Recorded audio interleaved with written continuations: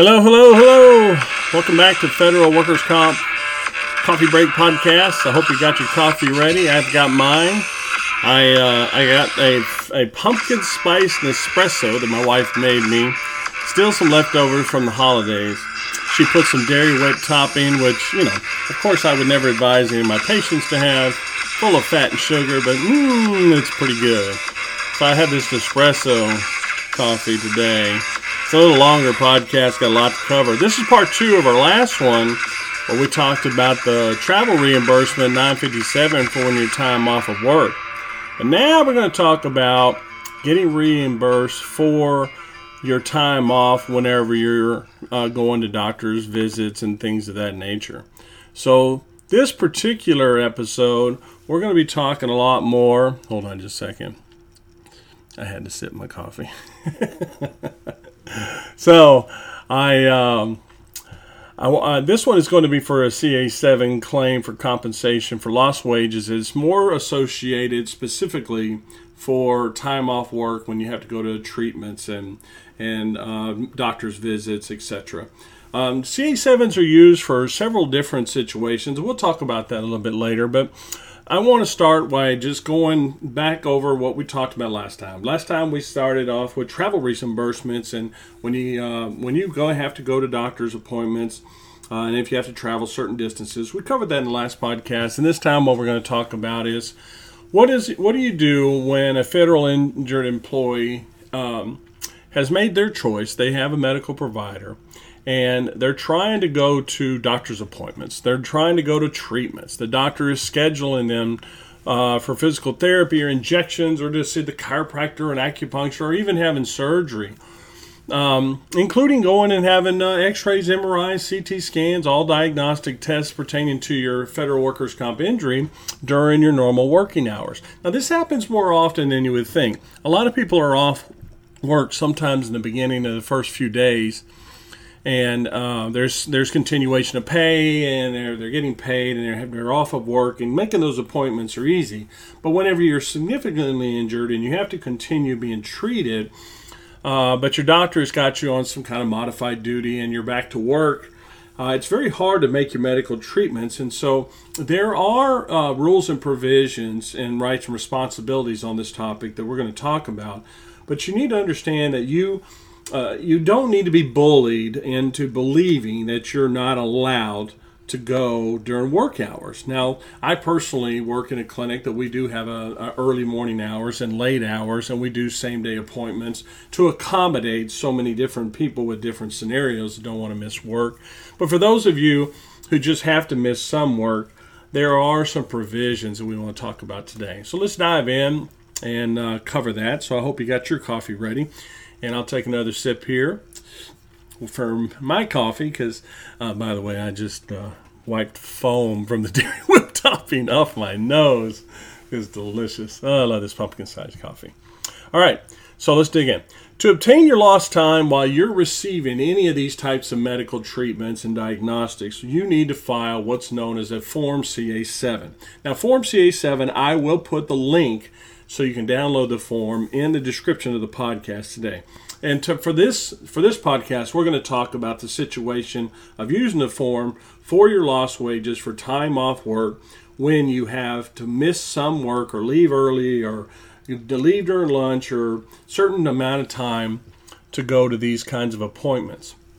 The reason OWCP created this form was for injured federal workers that got injured on the job not to lose your off time or even have to use up all your sick leave for days off to your doctor's appointments and treatments.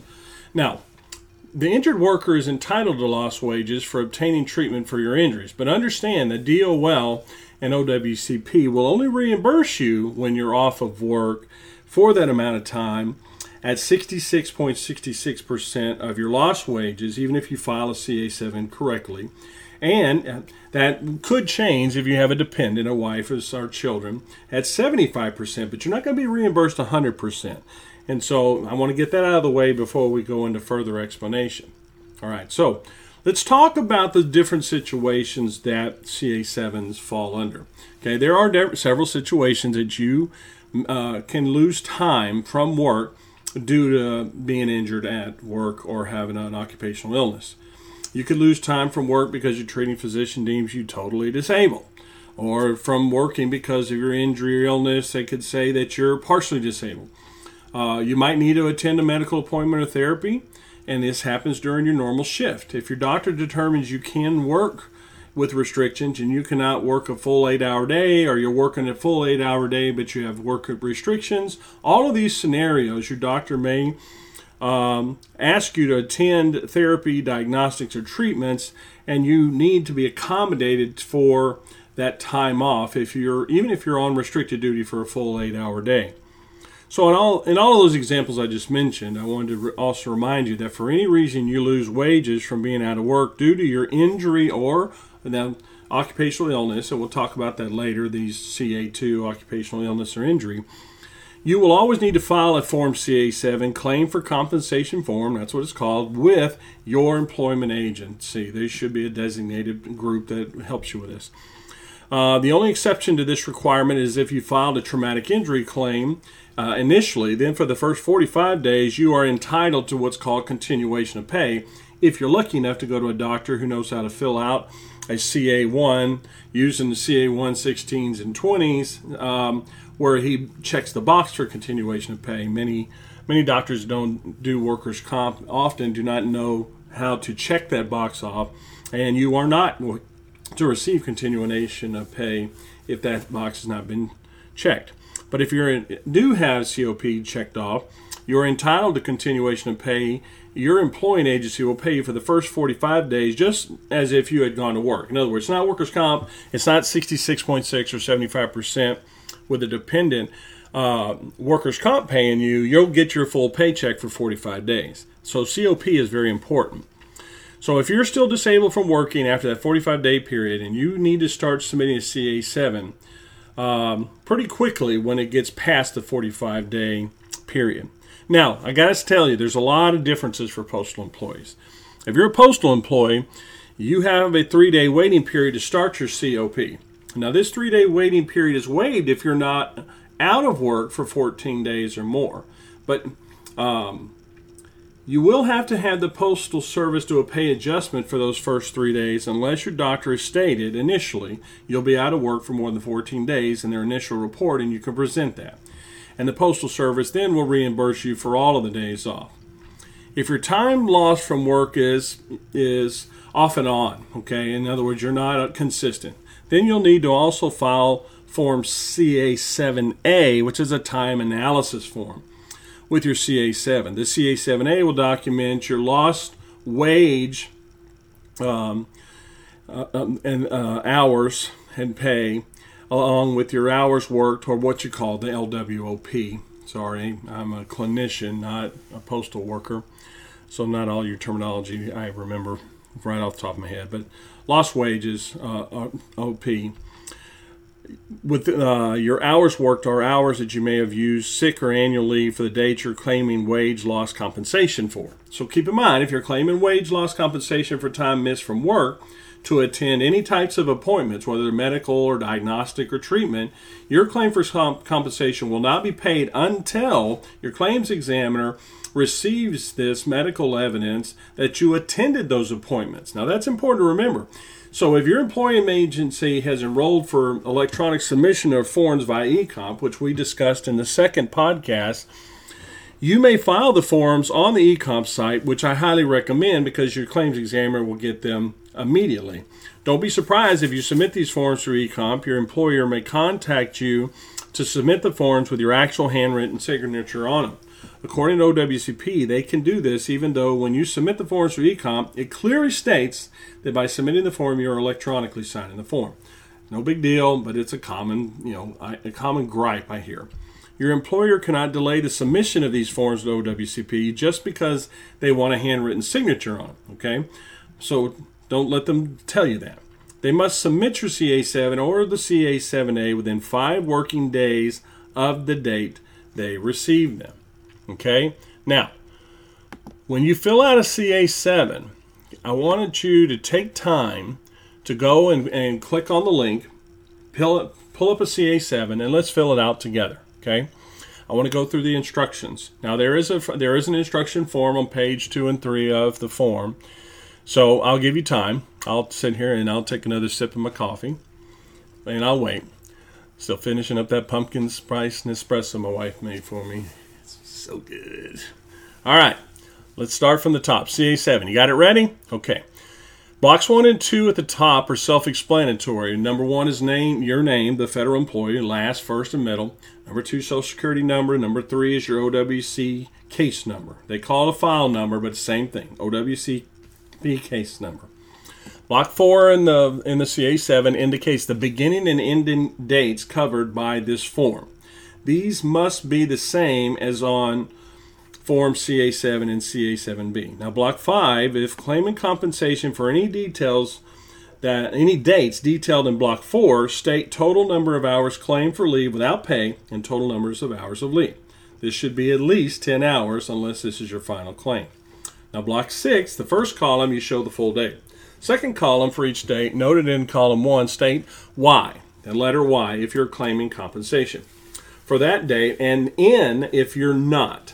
Now, third and fourth, fifth, and sixth show the number of hours of LWOP, the number of hours worked, paid columns, holiday hours, and number of hours of paid leave.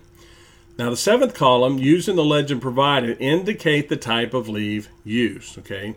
And you know which type of leave you've used so far. Eighth column, state the reason you were off work for each day for which compensation is claimed. There must be medical evidence supporting entitlement. By the way, that was an email from somebody in the middle of the podcast. I get emails, hundreds of emails for these things.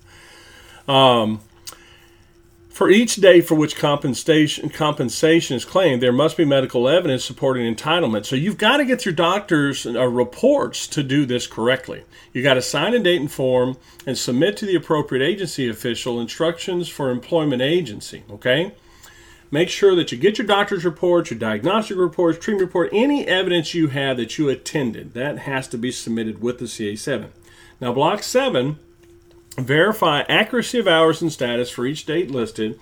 If challenging entitlement for any date, attempt to resolve discrepancies prior to submitting claim to OWCP through ECOM. If discrepancy cannot be resolved, indicate the specific base for the challenge in the space provided. Remember, if you schedule your appointments on your day off or after your normal work hours, then you cannot be compensated for your lost time due to your injuries, okay?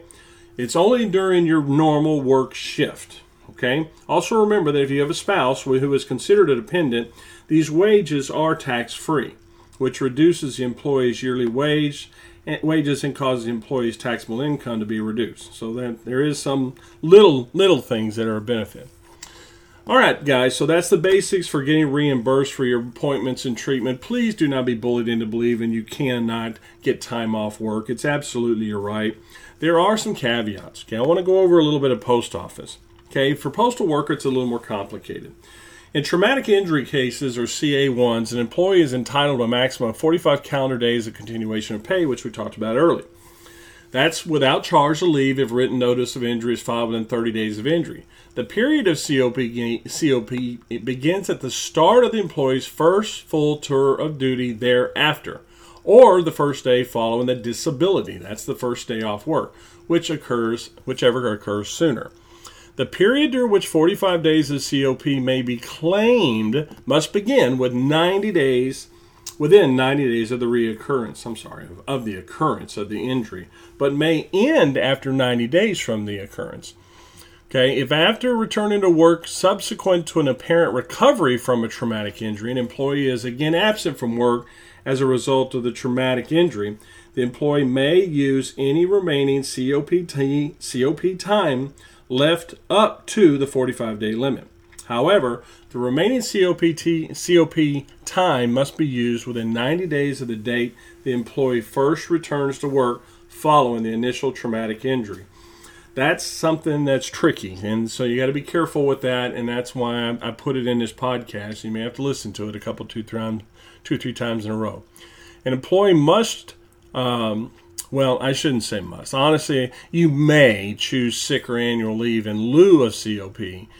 However, this leave may be retroactively converted back to COP provided a request is made within 1 year of the date the leave was used or the date of the claim approval, whichever is later. Before being placed on LWOP, an employee may choose to use annual or sick leave until it is exhausted. Leave is earned during that part of a pay period in which the employee is in pay status. On favorable adjudication of a claim, that means that your claim is established, you've got a diagnosis, you've got an OWCP case number, it's active. Once that's been adjudicated, LWOP, what I mean is you're initially under development, and once you have adjudicated the claim to where it's accepted, LWOP may be substituted for a period of sick and or annual leave so that the employee may accept disability compensation for the period of absences. On favorable adjudication also of a claim by OWCP, current employees may be permitted to buy back leave. And we're going to do a podcast about that, about buyback leave. But you may buy back the leave that they used while awaiting adjudication. Okay, there's a section in OWC, I believe it's 545.84. And if the injury is a traumatic injury, only leave used after the end of the 45-day COP period may be bought back. OWCP does not restrict the amount of leave hours an employee may buy back. However, Postal Service regulations do not permit employees to carry over into the next leave year, more than the allowable maximum number of hours of annual leave. Again, I think that's in the Postal section 512.12. Again, I'm not a postal employee, so if I get some of that wrong, I've just been doing this for 26 years and I have a lot of experience, but there are little rules and regulations of each individual service and government that have different little rules. But again, post office, when an employee buys back annual leave in the previous year in an amount that exceeds the applicable maximum carryover, such excess will be automatically forfeited. So, for every 80 hours of leave bought back and changed to LWOP, both annual and sick leave must be adjusted by the amount earned in a pay period. All right? So that's it, guys. That's your CA-7. I want you guys to understand that this is a little convoluted, and I understand that.